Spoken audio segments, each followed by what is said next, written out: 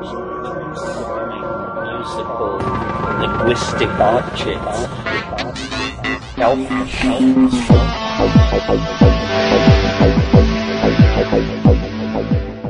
Greetings from Psychedelic space. This is Lorenzo, and I'm your host here in the Psychedelic Salon.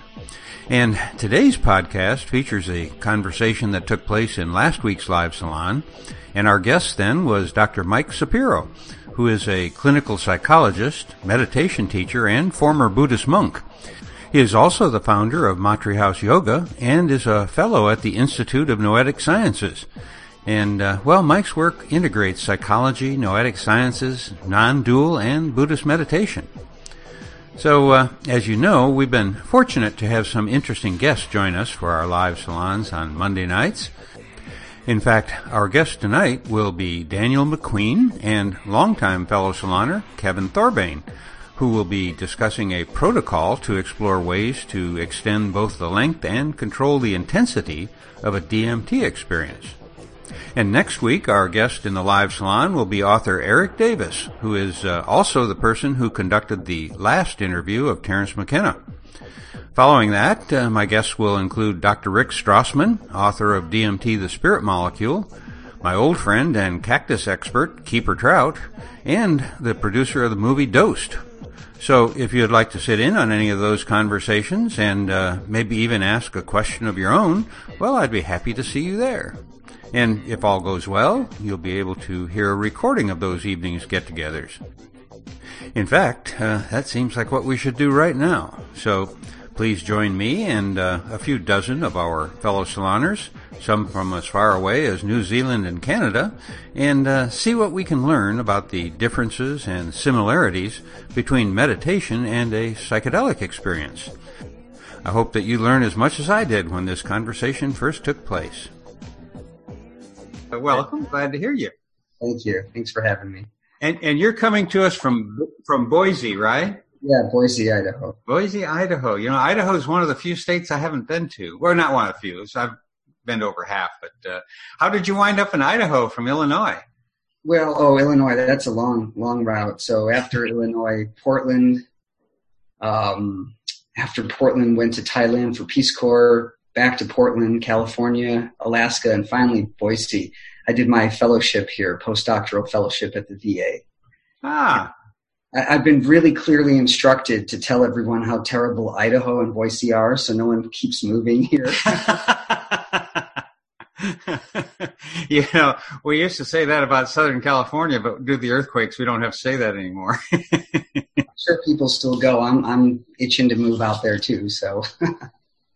But, you know, we actually have somebody here from Portland, too. And, you know, your route from Illinois is about as circuitous as mine has been. Plus, you were you were raised in Chicago, right? Yes, right. And, of course, I grew up in Elgin, which, you know, we always said Chicago because nobody ever knew where Elgin was. But so we're both from sort of the Midwest boys, I guess. And so you and I are two people here who have no accents. Actually, I got a little bit of Chicago on Chicago. Well, see, we don't like to admit the Chicago accent. Hey, if the Blues Brothers are around there, I'm okay. Oh yeah. I was a big Blues Brothers fan, and as I mentioned in an email to you, you graduated from Illinois State originally, right? Yeah, my bachelor's and my first master's was from Illinois State. And that's my aunt, who is sort of my second mother. We lived in her house. She got her teaching certificate from Illinois State in, I think, the 1920s sometime. So, but she was one of the most significant people in my life. And so I've always had a fondness for that part of the state. Well, I've enjoyed it and glad to be out of it at the same time. Yeah, I don't really go back anymore. I went back to my 50th high school reunion, but that was about it. So haven't made it since then. But you now have you've done had such a varied career, and I've got some specific things we want to get into here in a little bit. But maybe we can just start out with you, telling a little bit about where you are now and what you're doing in your practice, and then we'll kind of work backwards into how you got there. Sure. So I'm a clinical psychologist by trade. I also am a meditation researcher at the Institute of Noetic Sciences up in Petaluma. And I'm on faculty at Esalen Institute, so I teach courses out there. My main work is clinical psychology, seeing patients. So I see, 20 to 25 people a week. I lead a Sangha, a Buddhist Sangha here in Boise. And so that's where I spend most of my time. Then I will travel to Esalen or up in Petaluma and do work out there, or travel to teach around the country. Teaching meaning offering workshops and retreats, integrating the Dharma, non-dual teachings, science, and psychology. Mm-hmm. That's quite a varied slate of interest, and Esalen rings a warm bell. I only was there one time, but Bruce Damer and I gave a workshop there in 2012, and found it to be a very delightful place. It still is. Every time I get little tears of gratitude that I'm able to teach there. It's such an amazing tapestry of people who have created Esalen, and the history of Esalen is fantastic. Even before it became Esalen, with the Esalen people, how they tended to the land. So there's a really rich history there. And I know it was such an instrumental part of transforming the culture in the 60s and 70s. So I do get a little bit that heart swell when I get to be there, thinking of who was on that campus teaching and kind of changing the minds of American, the American populace, really. Well, your background certainly fits into the Esalen standard. In fact, you were once a Buddhist monk? For a short time, yeah. I've studied for 22 years, and I did 8 years of Zen. I was a lay resident for a year and then moved to Thailand for the Peace Corps. And I got permission from my Zen teacher to change to the Theravadan tradition. And I've since been there in that tradition for 14 years. And a part of my training was ordaining as a monk and living in the northern hemisphere, the northern part of Thailand. That was obviously rich and rewarding. I wouldn't say super challenging because I didn't keep the robes on that long. But the amount of change that came from just doing that experience, I was able to stay in a cave for a week. And I can return to that cave now anytime I want, and they let me practice meditation, or I bring groups to Thailand. My wife, who is Thai, also a chef, we lead cultural immersion trips to Thailand, staying with host families, meeting monks, deep practice in the forest. And so that cave has still significance for me. Mm-hmm. What was that like, living as a monk? That's something that I know many of us have been not necessarily tempted to, but we've thought about. And is that, do you really feel like you're giving up a whole lot of things, or do you feel like you're getting more from it? Man, there's no end to the getting and receiving, because things quiet down so much that the vastness of the universe becomes much more palpable and present in the feelings in your body, the sounds and vibrations, and the spaciousness which comes allowed me to tend to so much more of myself than I usually do in a very limited way, because I'm busy, I'm working, I'm tending to other people. And so really being quiet in the forest allowed me to really tend and nurture this body and this being, which really longed for it. Most of us long for that kind of nurturance and self-care. We think self-care is just exercise, eating healthy, but it's also about really nurturing ourselves deeply. And being a monk allowed me to start doing that in a way I couldn't quite do being so busy in the States. Even though I even lived in a temple, I still couldn't do it as well there. Well, in a way, your focus on meditation and the meditation practice is sort of a continuation, in my eyes, of the Buddhist experience, in that you do kind of move yourself away from the hustle and bustle of the day and get into a quiet place. The hope is that what I call bringing the forest to the city. I live in a small city. I travel to LA, San Diego. I travel to San Francisco. How do I bring the forest into the city? And it's a challenge for most of us who have meditation practices and travel. And how do we bring the quiet simpleness of the forest or a village into our daily lives? And it's really important to have, a kind of discipline and really earnest, wholehearted, heartfelt practice that we can rely on to bring ourself back down to that quiet that we might find in the forest or the village.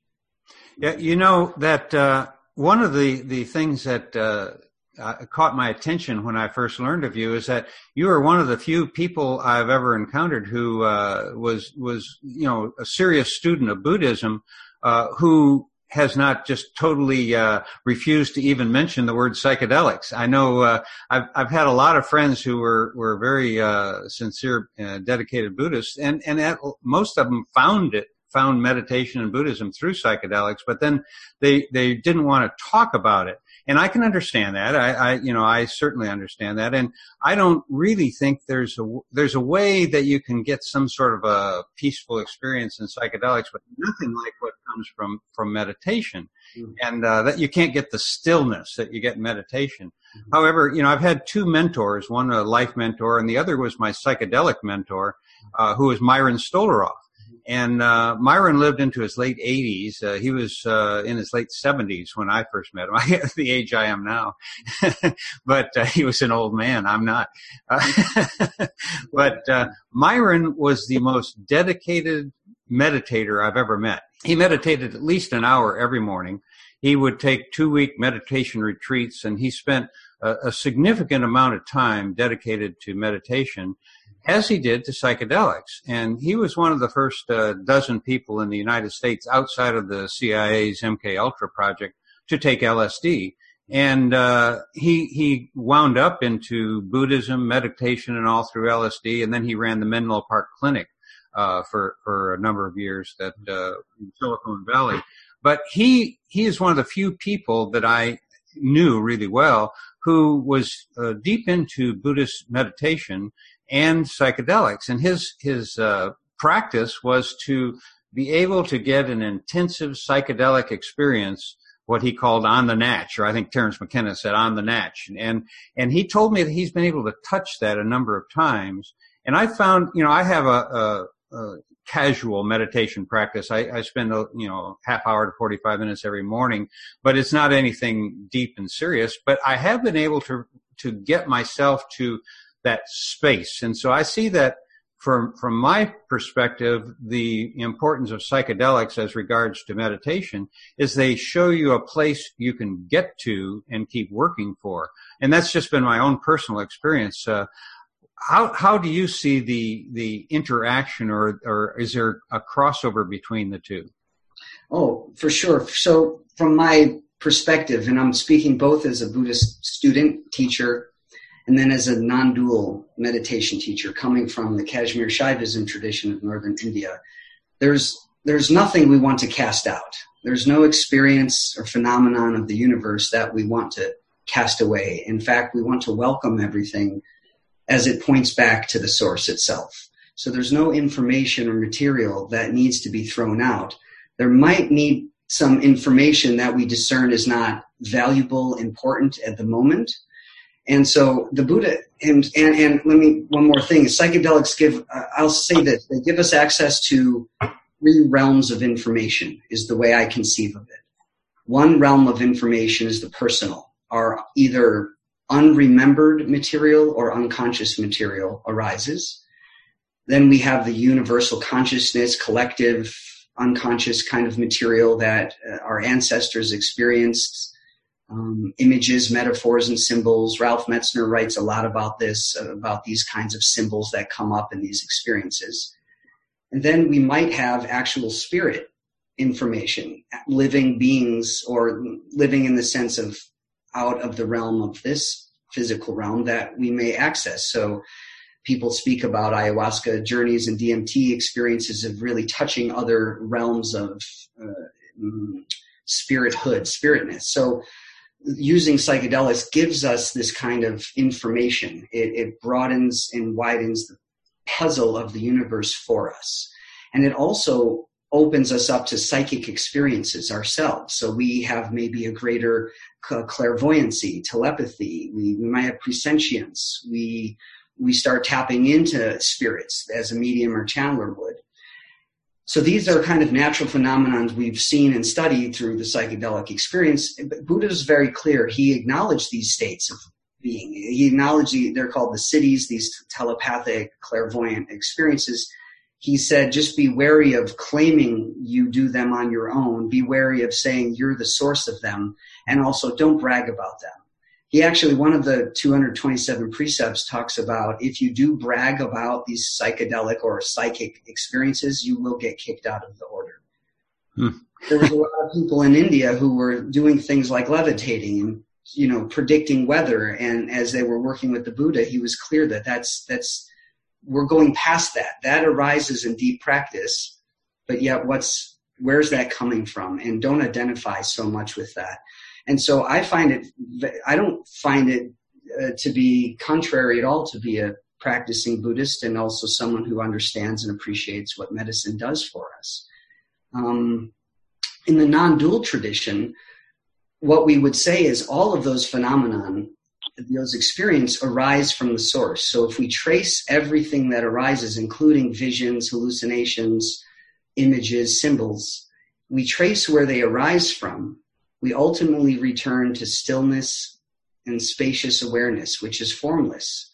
And then we see the arising of this psychic or psychedelic experience, and we trace it right back to the quiet source where it comes from.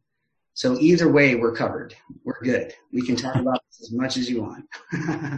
I guess to paraphrase the Buddha is, if you're really enlightened, you don't show off. Yeah, it's just like, you know, it happens. So what? Does this end your suffering? Or are you really attached to levitating or seeing things in nature?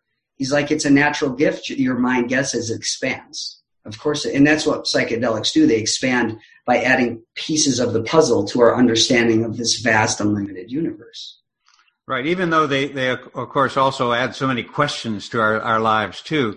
One of my questions for you is, first of all, I'll tell you a little about our audience. I'd say probably half the audience is 35 and under. There's a lot of really interested young people who are interested in breaking out of the everyday world that we all seem to be in.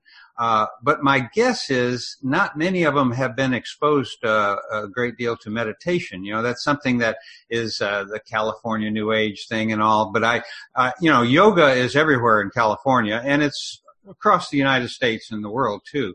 But it's something that I think younger people are maybe not paying as much attention to as they once did when they were younger, because perhaps it's become passé.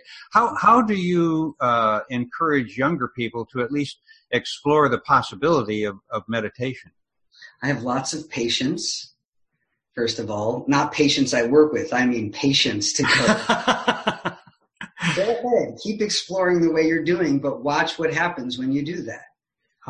What I'm busy doing in Boise with my friends and community that are younger is encouraging them not to reach for the peak experience after peak experience, thinking that's going to be the thing that heals or tempers them or soothes them, but gives them a glimpse of what is greater than them, and then to really create a sustained long-term practice, whatever that is, whether it's meditation, dancing, drumming, you know, something where you have a teacher, a guide, a community, and a language in which you're kind of creating a larger sense of self because you're seeing other people engaging in it, asking similar questions. So my encouragement to the younger community is actually really dedicate yourself to your own personal growth and well-being, because I know out of that comes service to other people. And when you are starting to practice using plant meds, you have a container for your experience rather than this just crazy experience that blew your mind, but you don't know what to do with it. You don't have a language for it, and no one's guiding you through anything. So how I work with younger people is really encourage them to find their voice, whatever that might be, whether it's music or art or film, but really do it as one would do a spiritual practice with guidance, instruction, community, and a language. And then take these experiences of the psychedelic realm and integrate them into those daily practices, whatever they've chosen, because it will only enhance their understanding of music, art, dance, movement, whatever they're doing. Yeah, you know, I appreciate you mentioning also dance and like drumming circles for ways to move your consciousness to a different plane. I, for one, have found drumming circles to be really amazing to get you out of yourself. And I wouldn't want anybody to ever see me, but there are some nights I put my wireless headphones on and I dance here in my bedroom. But, you know, if you've ever been to a festival or a rave or whatever, and you've danced to electronic music, usually on some sort of a substance.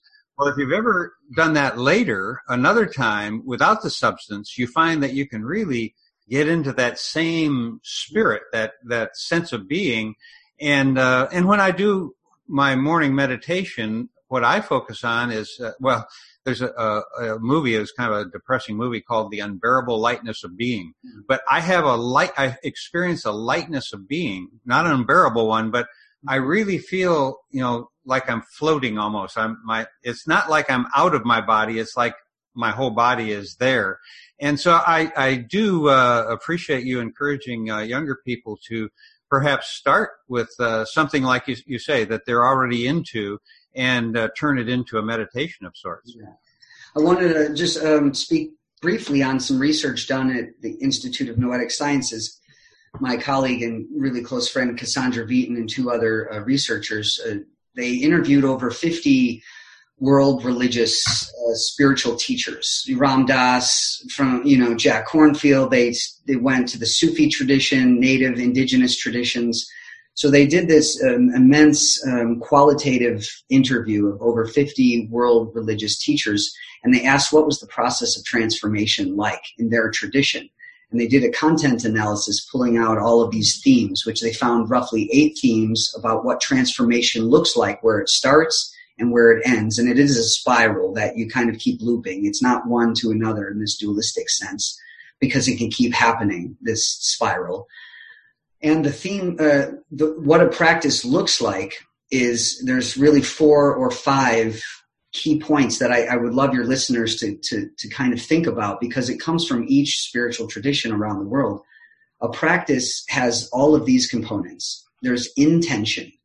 You're setting your intention for what you want to get out of this practice, whether it be peace or safety with yourself, or relationship to God, or oneness, or dissolving the sense of self and merging with unity consciousness. Whatever your intention is where you're now steering your ship of your life.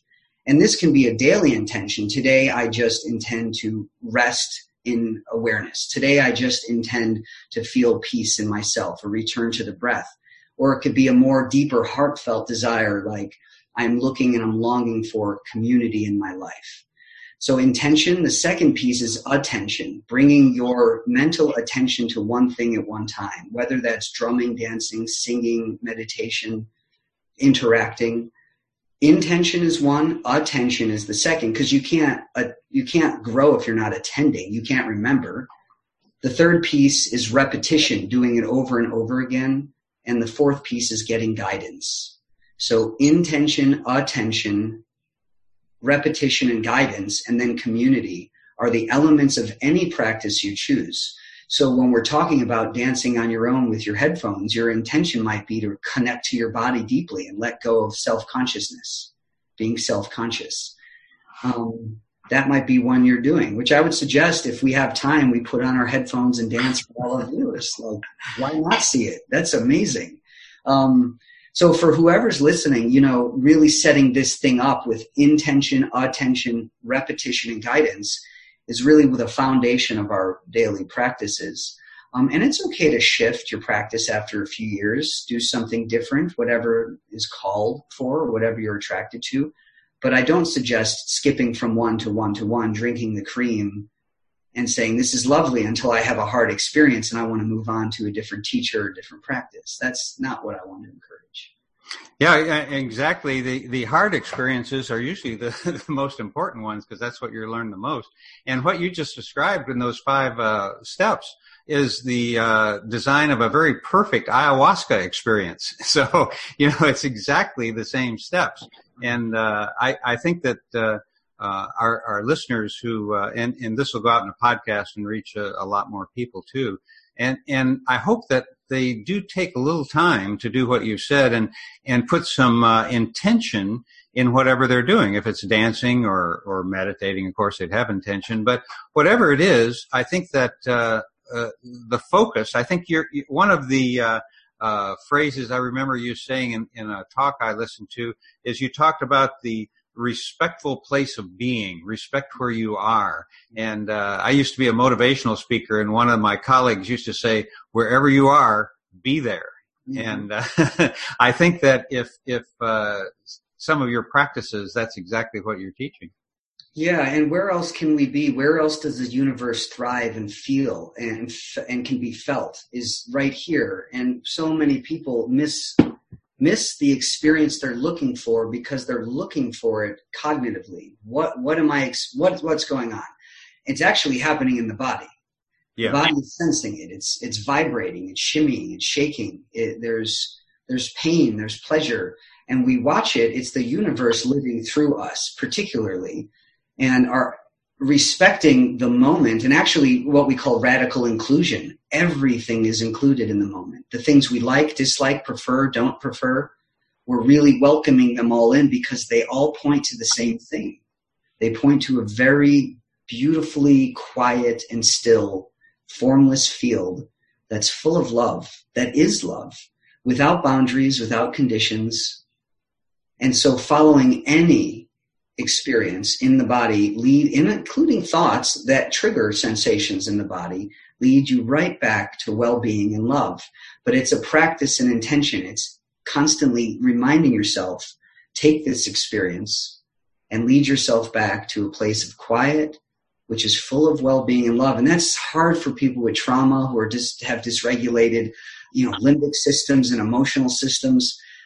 And so the more we intend to feel that, the more we say no to things that trigger us and yes to things that soothe us. So I'm trying not to be grandiose. This is very practical for those of us with lots of things like PTSD, depression, anxiety. It's not out of reach for anybody. It's in reach more so for people who have more sensations.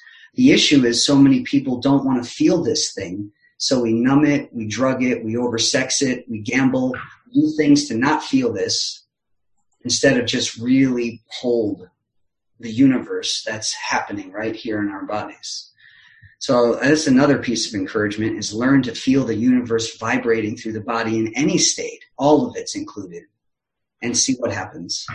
You touched on something there that is been important to me, and it's the perhaps the injuries that people might have had without knowing. I know a lot of people I've encountered say, I've had this experience on such and such a substance, and I felt pure love and all, but they have difficulty doing it without a substance or something, and they come to me and say, well, what's wrong with me? Why don't I do this? And of course, I am not a therapist or anything like that. And so I usually send them to somebody. But my pedestrian, untrained mind says, something that struck home when I heard one of your talks. You talked about being raised or being in the home of your grandparents who were Holocaust survivors, and the download of all that does cause a form of PTSD in everybody.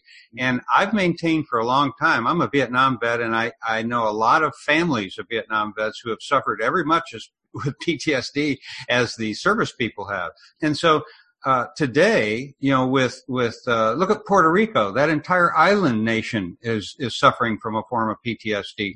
All the black people who are witnessing the young boys being shot.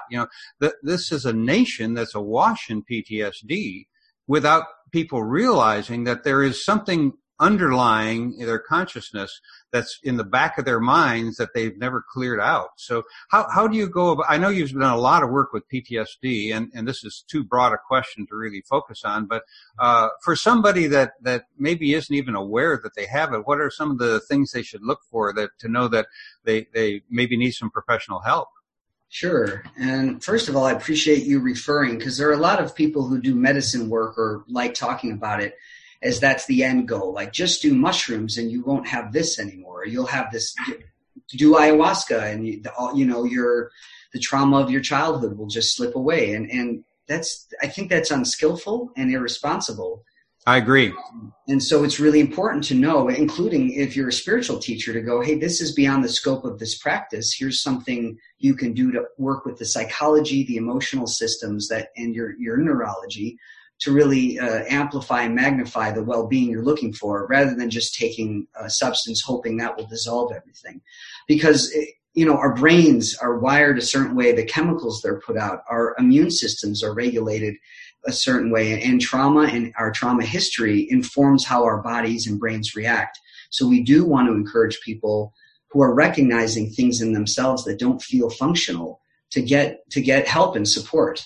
That's amazing. If you can reach out and say, hey, I need help with this so I can be more optimal and function the way I want, that's courageous, and that's showing yourself you care. So I just wanted to put that out there. And there are really good benefits to certain plant medicines and also synthetic ones. MDMA, of course, we have lots of studies done now on PTSD with veterans, and there is some really good data suggesting that MDMA with PTSD work has some great results, which makes sense because you're taking this drug where you feel blissed out and feeling ecstasy, you're feeling connected to yourself and others. And then you bring up information that's really triggering for your body, but your body's not doing that regular triggering thing. It's not freaking out. So now here you got your trauma narrative, but you don't have the physical body freaking out. So you can go, oh, I can handle this. I can deal with with this narrative because my body's relaxed. I feel connected to other people. There's nothing going on right now but connection and love, and this story is just a story. I mean, I'm simplifying it, but this is really what ultimately happens to someone who's using something like that. So what if we use our own love and awareness and self-care to do the same kind of thing that MDMA can prompt us to? Now, it won't be as strong, but we can get into that state of well-being and love on our own or with guides and with the teacher. But your question is, how do you know you might have trauma? Well, first of all these things can be inherited. It's intergenerational transmission of trauma. Your parents' trauma is passed down through epigenetic changes in the DNA. And this is all well documented. People can read books like It Didn't Start With You and, really look these things up. But people who are traumatized generally are afraid, their body goes into fear mode, I go into Winco sometimes and my trauma response takes over and I look around like, where's the danger coming from? I'm looking for people's faces. What are their emotions? Are they safe? And my wife is like, calm down. Do you need to leave or can you kind of walk around? Okay. And I'm like, no, I got it. And then I tend to myself and realize I'm going into that trauma response again. I don't want to be in that state. I'm going to breathe through it. I'm going to love on this body that's tense, and I'm going to move forward. That's how we train vets to go from combat back to society, back to, baseball games, so they don't feel like there's insurgents everywhere. They know what their mind is doing, and they tend to their body. So for those listeners out there who feel hyper startled and scared all the time or just looking around, and that could be signs of trauma. We don't want to diagnose on a show like this, but it's just the first step is really becoming aware of your own body responses when you're living your life. Something that I feel you said that was really important just now is because, people like me look up to a professional like you and somebody, particularly with all the life experience you've had is, you have your act together.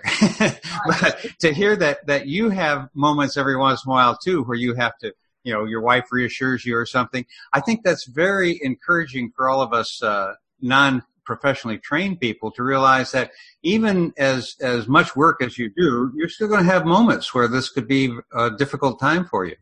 Yeah, it's funny. I'm sure my wife's listening in the other room going, moments? Let me talk about Mike for a second.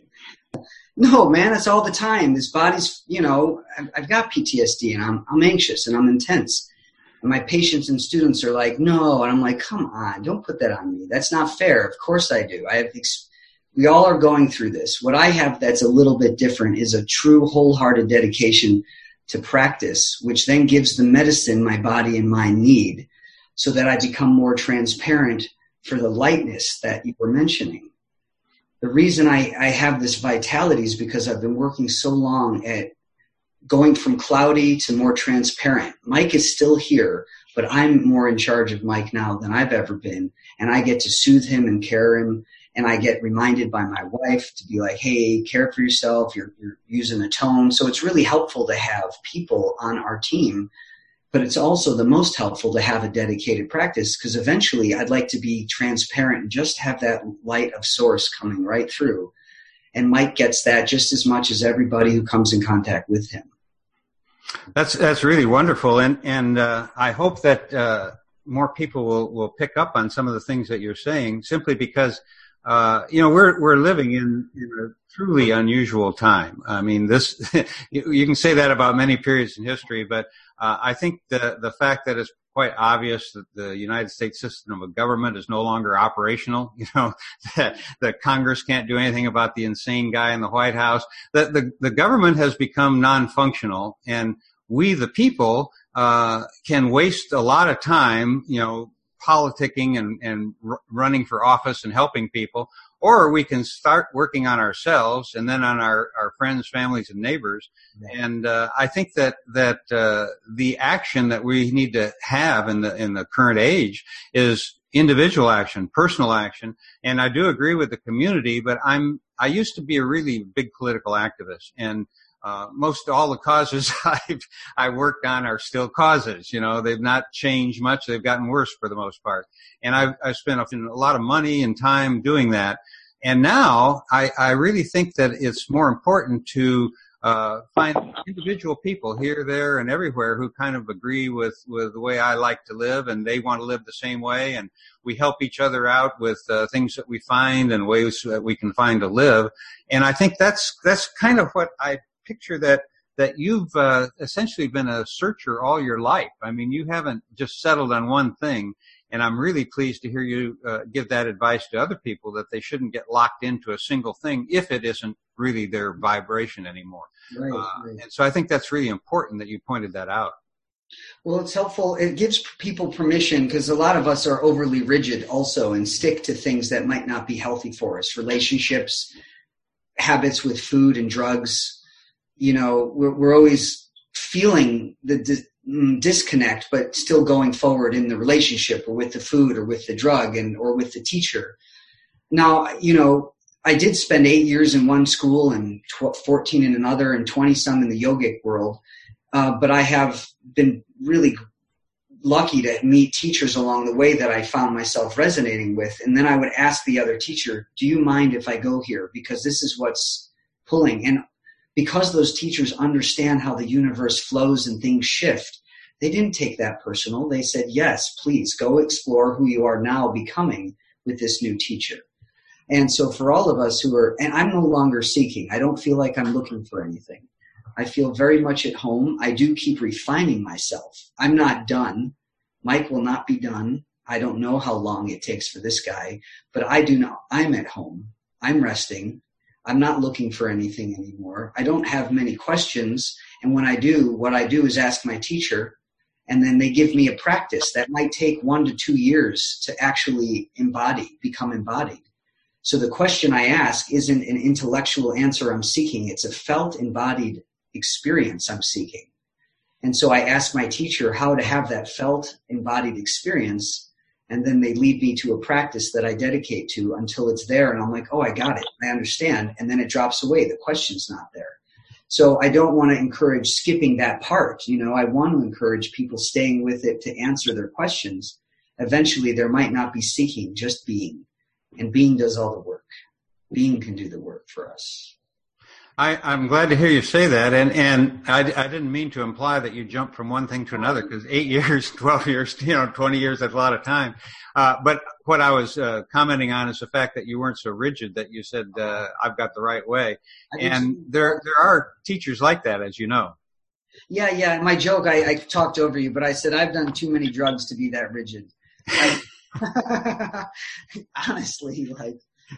Well, one of the things that Terence McKenna says about doing psychedelics is that if you want to be a psychedelic person, you have to accept the fact that you're never going to have all the answers. There's always going to be a lot more questions than answers, and you have to live with questions, Right. Yeah, so I appreciate you noticing the non-rigidity. I'm working on that as a personality trait, letting people be late and not being so tight about that. But in terms of my relationship to the universe, well, it's all a mystery. I am just watching and waiting, and I send out my intentions, and it comes back in ways that I can't predict, but I can see, here's the form it's coming back to me in now. So I've left my rigidity with the universe quite a while ago. That's really a beautiful place to live. You mentioned three things in one of your talks: perseverance, awareness, and vulnerability. Would you like to talk about any of them? Yeah, it's presence, awareness, and vulnerability. That's funny. As I didn't know what you were going to ask me tonight, but that's one thing I really enjoy talking about: presence, awareness, and vulnerability. I wanted to really make it as simple as I could so I can experience it as I'm talking. So I don't want to be verbose about it, but each one is a very unique kind of experience. Vulnerability to me is our willingness to say the truth of what we're experiencing right now. And without judgment and without blame. That means being vulnerable, like I'm hurt, I'm upset, I'm angry, I'm feeling something in my body, something's not right for me. To be willing to speak our deeper truths for the human truth, I'm saying, the one we're experiencing. Because once we start being vulnerable, there's a real freedom that starts happening for us. We start recognizing I don't have to hide anymore. There's a liberation that comes with speaking our truth, and we need to be vulnerable to speak our truth.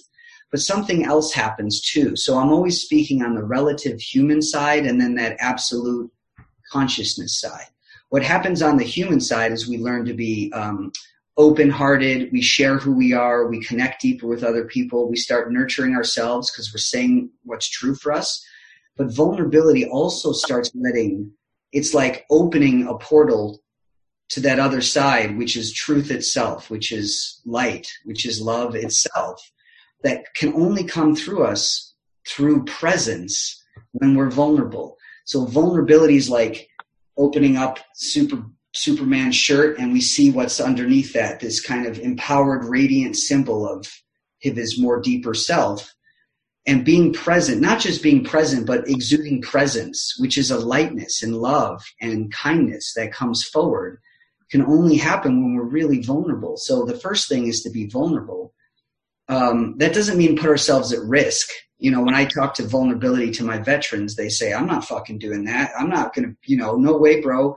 Like, I'm not vulnerable. That leads to being weak. And I'm like, don't put yourself in a place where you're going to get hurt.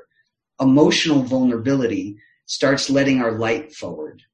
And so presence for me represents the source of light and love. And I don't mean that in a new age way. I really mean like when you're with a person who's full of presence, you feel good, you feel kind, you feel rested and relaxed. So for me, presence is like the portal between our human and that kind of divine conscious world that's behind all of this. And awareness, there's two levels of awareness. One is the human awareness, where what are we aware of? Emotions, sensations, thoughts, perceptions, beliefs. And then pure awareness, which is the container that holds all of this. It's the formless field from which everything arises and returns. So presence, awareness, and vulnerability all work together to really integrate the human and that kind of beyond human right in the present moment. And I totally agree with you that if most people would be that way, they would certainly get along a lot better. Oh, it's just so full of love to be, not only be like, well, just be present with one another. Look at each other's eyes. There's a usual discomfort. Sit through the discomfort and start resting in the presence of another human being. And what tends to happen is the personality dissolves a little bit and being meets being.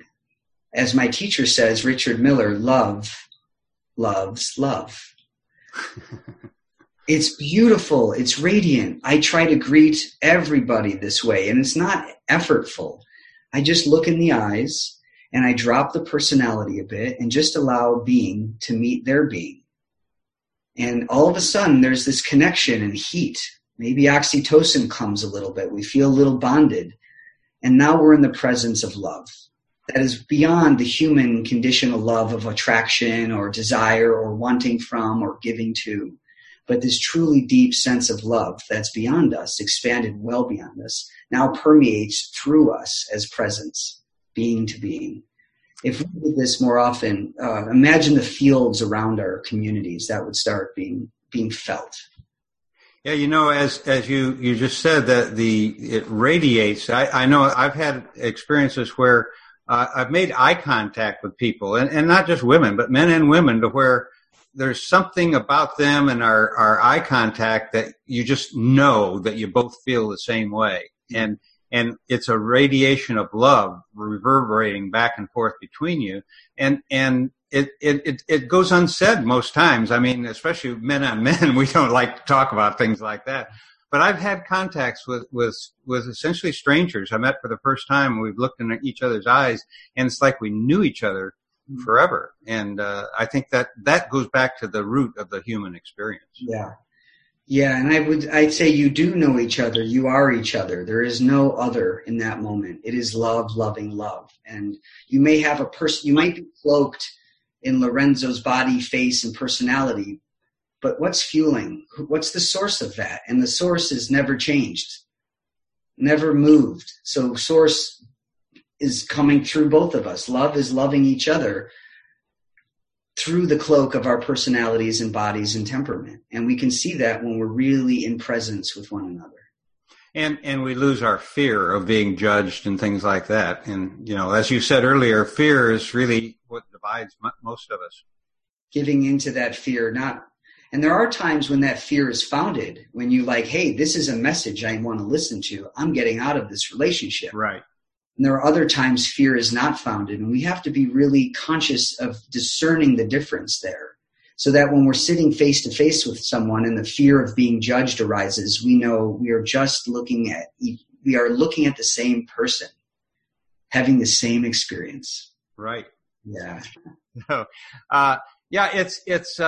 It's funny that all of us, I think, want to create a better world, want to create better societies, and yet it's hard to know how to do it. How do you start building a community among people that when you don't really have one? Like you've got a community going now that you've spent years putting together. How do you somebody that's just a young guy or a young lady who's finding out some of these things for the first time, and they want to find some more people and maybe talk about these things? How do you engage people to start building a little community of, say, people that want to meditate together? I would say first, just know other people want the same thing. If your impulse is arising, it's coming from the universe asking you to do this thing because other people will be meeting you. You're going to be contributing to your own well-being and others' well-being by following the impulse to create or be in community. So trust yourself. There's a fear there that I'm not good enough, I won't be liked, I might be rejected, I'm going to embarrass myself. All of these fears come up pretty regularly for people who are looking to start engaging. One of the easiest ways in is find your most passionate gift, or the thing you like to do a lot, whether that be bike riding or playing cello, and really start going the thing you're most comfortable with. Because then you don't have to learn something new and go with that kind of the tension of learning a new thing while learning about new people. So the first thing I would suggest is just follow what your passion already is inviting you to do, whether that's music, dancing, drumming, meditation. And every place I've been in the world has communities that are doing these things, whether it was Thailand and Peace Corps. I meet groups all over the country. I've met people in Canada that all have these different kind of varieties of groups, people meeting each other just where they're at. So really allow your passion to speak for you, follow that, and engage with groups. I just tend to be good at forming groups. So I'm like, hey, I want to do this. I'm going to invite a few people, and if it's wanted, it'll grow. And that's how my Sangha, my community, was developed. It was here in Boise after Trump was elected. I said, how do we work with discomfort in ourselves? How do we keep working for justice or for consciousness in our society? We have to be with ourselves first. So I just did this talk. Find what you really love and join people doing it. Start because we all need it. We need you. I need you. We all need each other to step up and go, here's a group I want to form or join. That's something I realized a long time ago. What you just said is that I'm not different from anybody else. I feel the same thing. And when especially if somebody irritates me, I have to stop and think, okay, what is it about me that they're reflecting that's irritating me? Because I think we can all be much more successful in life if we realize that what we want is also what other people want, and then we can find ways to get them together. I want to mention and show you this picture before we completely run out of time tonight. I'm going to put it up on the screen. This is a picture of Myron Stolaroff, and when I would stay with him, he lived up in the high desert, and in the mornings I'd get up early and walk, and when I'd come back from my walk, I'd see Myron sitting there on his deck staring at the high Sierras, and he'd sit there for over an hour every morning meditating, and he was in his 80s when I took this picture. And Myron became really my psychedelic mentor, and he had a habit or whenever he met somebody new and he was striking up a conversation, the first thing he'd ask him is, what do you think about psychedelics? Back in the 70s and 80s, that was kind of iffy, Today, I encourage people, if they want to start that conversation, to say, what do you think about the fact that Johns Hopkins is studying magic mushrooms now, things like that. But I would add another thing now that people can also say on a much even easier plane is, what do you think about meditation? I've been thinking about starting it myself. Have you ever done it? Just starting a conversation like that with a stranger can lead to amazing things. Some people who I just met casually as strangers are now important in my life, and I just happen to strike up a conversation with them. So I think things like what you're saying, engaging with people, finding a way to engage with them, and it doesn't have to be. Our community here in the Psychedelic Salon is largely interested in psychoactive compounds that alter your consciousness. But meditation also alters your consciousness, as does drumming and running and all kinds of exercises. So what we're talking about is shifts in consciousness, and what you're really teaching people to do, in my estimate, is teaching them how to permanently start shifting this consciousness and not keep slipping back into old habits. Right. That's the most important piece. And I am an advocate of plant medicines because they give us glimpses of things and add pieces to the puzzle. And I'm more of an advocate of love and loving yourself and then radiating that outward toward others, because there's nowhere else it can go. And doing this long term. And knowing you can glimpse at a person and stare into them, and they're needing that so much. Each of us needs to feel connected and seen. And, we have that experience in the psychedelic realm. We're with trees. We're with bugs. How many of us have been looking at ants going, that is the most divine, fascinating thing I've ever seen, and then having an experience of moving with the ant and becoming in harmony with that thing? Why does that have to end after we're done with that experience? What could we do that would facilitate a sustained relationship to everything around us so that it doesn't drop away when the meds wear off? That's the gift we can give ourselves and the world around us. And that's what people mean when they talk about doing the work. That people I think of as psychedelic tourists are ones that'll take 50 or 100 mics of acid one time in their life, and they say they've done LSD. But the people who do the work will have a few bad trips. They'll come back and spend a year or two thinking about it, and maybe never do it again, or maybe get the courage up to do something else. But that's doing the work, and I'll admit I came to these substances because I enjoyed them. There's pleasure in it too. But once the pleasure you go through that pretty quickly, and you realize that if I'm going to keep doing this, I'm going to have to put some effort into it and bring something home. Yes, for us, for our families, our communities, our planet. And then there's work to be done. We see things about ourselves that it's time to refine, start caring for and working on. Because we deserve it. We deserve to be taken care of, and we're the only ones who can really do that in the end. So that's what psychedelics can lead us to, is a care and love that's so deep that we know I need to do my work now so that I can be the best of myself for myself and other people. And I'm not advocating that everybody in the world use psychedelics. I think that it's a very small percentage of people who are really going to be drawn to them and willing to do the work. But those are important people. Because of people who have been drawn to psychedelics, we now know about DNA, for example, the internet and computer revolution and a lot of science has come out of, people who have had a psychedelic experience or practice. So there are uses for it. And I think mainly that what I would like to accomplish with this little podcast, not this particular one, but all of them, is to get people to not necessarily say, oh, I'm going to try psychedelics, but to say, well, I understand why people are using them, and they are good for some people, and they're not just demon drugs like the opiates are, So I think that it's very refreshing to see a professional like yourself who has a wide range of experience to not totally just negate them, particularly because you've dealt with a lot of veterans who I'm sure had some drug issues. Oh, yeah, for sure. And I really wish it would have been great if they could do the right kind of drug experiences, the healing ones, the ones that tend to the soul and help forgive, help them have forgiveness of others. And the plant meds we're talking about really can lead us to those experiences, of course. Those psychedelic experiences do naturally kind of tend to that inner soul garden. And that's where love and tenderness and forgiveness, compassion are already in bloom. Right. I'm kind of curious here tonight. Usually, the people who join us are pretty talkative and they're always joining in and nobody has, asked a question or raised their hand or anything. What's up with you guys tonight? I have a question. Okay, let's go ahead, please. Meditation and psychedelics.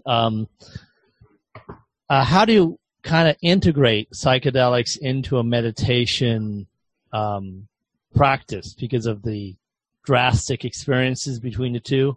Mm-hmm. Is there any kinds of recommendations you'd give? Well, I come from a meditation background, although I have a strong plant med history and background too. Meditation for me would be the container because it gives you awareness, attention regulation. It gives you spaciousness around all kinds of phenomenon in your own body and mind that are constantly rising. So when you have a psychedelic experience, you're both in it and actually watching it. It is a fascinating place. And I do this in my yoga nidra meditation practice. I'm fully asleep. I'm snoring, but watching it. So when you're at that place in your meditation practice where you can watch your body sleeping and snoring and even dreaming, but watching it, you can also do that in your psychedelic experience. Now you're greater consciousness. You're the greater awareness that's holding everything. So you're at once the experience, the experiencer, and the witness of all of it. So I always recommend really getting attuned to your meditation practice. And if you're going to have a plant med experience, to really get into it, have it, but also play with that witness at the same time. Because coming out of that experience, you still get to play witness, no matter what happened. You're essentially saying you observe the observer. Yeah, you can do that. And then now you start doing that in your normal waking life too. And right. Sometimes the dose is too high and you're just blown. You can't sustain consciousness, which I would say, I wonder if is that the right dose to take? It depends on the intention. What is the intention of the person trying to integrate meditation and psychedelics? And that's where intention plays such an important role, because you can intend what this experience is about. You can't call in what happens, but you can intend and tell the universe, I'd like this to happen. I'd like to keep greater consciousness awake and aware, no matter what my experience is. As a lawyer, I know we really have to be careful about some of the things we say, and I'm not going to ask you if you would recommend anything, but of the patients that you've had that have used a psychedelic or two in their meditation practice, are there any psychedelics that they have used that seem to be more effective than others?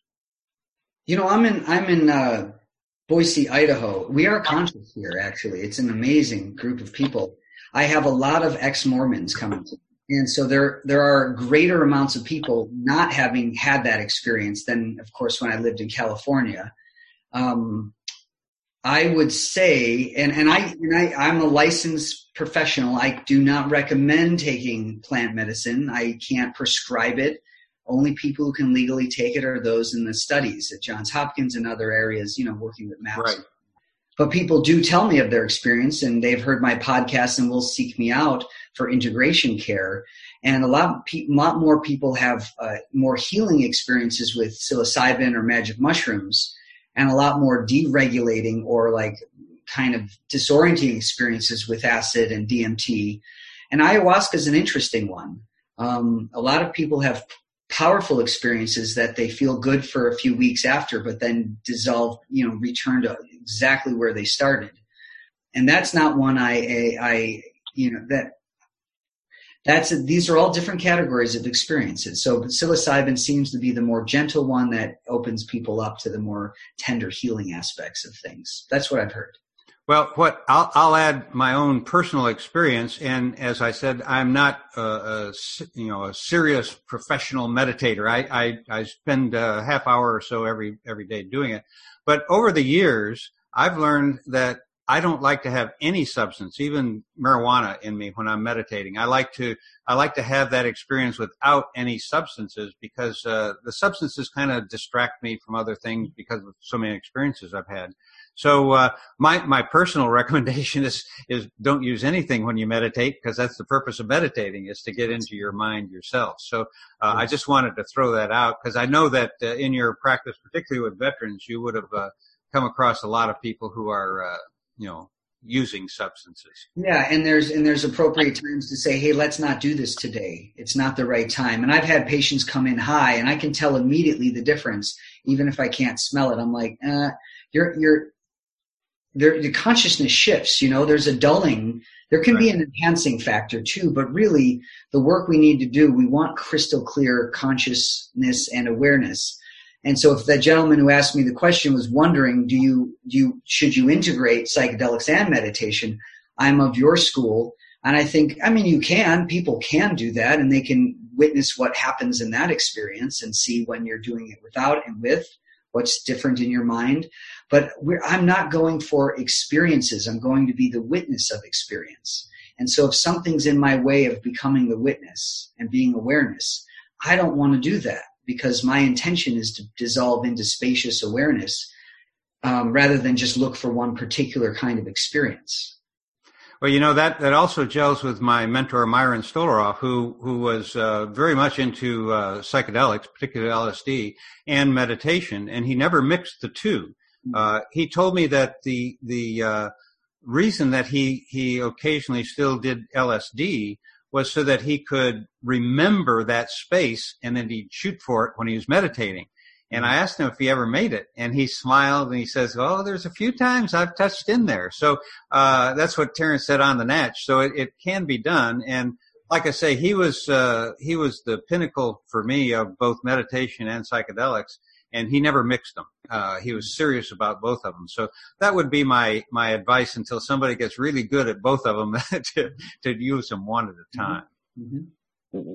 Well, we're about out of time here tonight, Mike, and by the way, I love calling you Mike. That was my little brother's name, and he died in 2010, but I still think of him every day. So it's nice to have another Mike to talk to. You've been a great older brother. We're about to wrap up here. Is there any closing words you'd like to leave with us, or words of wisdom? Oh man, don't put that on me. That's an awful thing to put on me. I know. I'm sorry about that. I'm just really honored to be on your show and to be with you and all everybody on here. I didn't know what to expect, and I didn't know if we'd get more questions. If people do have questions, they're welcome to reach out. michaelsapiro.com is my website. They can do that. Happy to answer questions or field comments. The way I love to end everything is just reminding us how precious we are, how precious this human experience is, that we've been given a very unique set of ideas and beliefs in our brain and our neurology and our immune systems, and our body is so unique.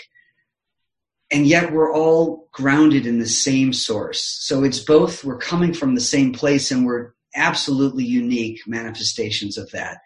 And to take yourself and who you are seriously, because it might be the only time this form in this way ever exists again. And we're all so precious and have so much to give to one another.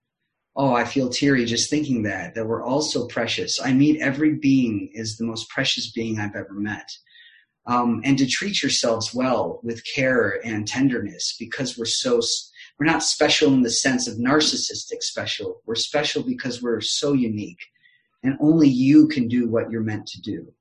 So tend to yourself, love on yourself, play with meds if you need to, and practice meditation, find a practice to nourish and nurture who you truly are, because we need you.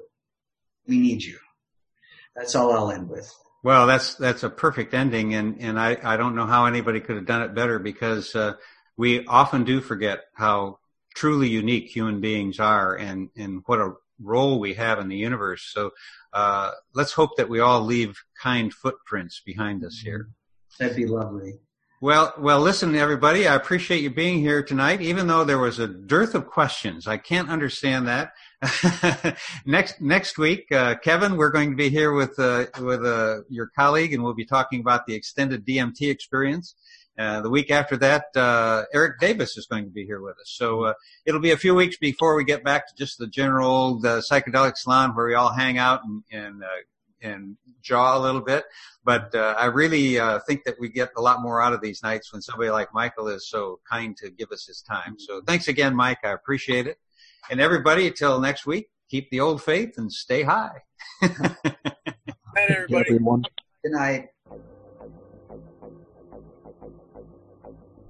And for now, this is Lorenzo signing off from Cyberdelic Space.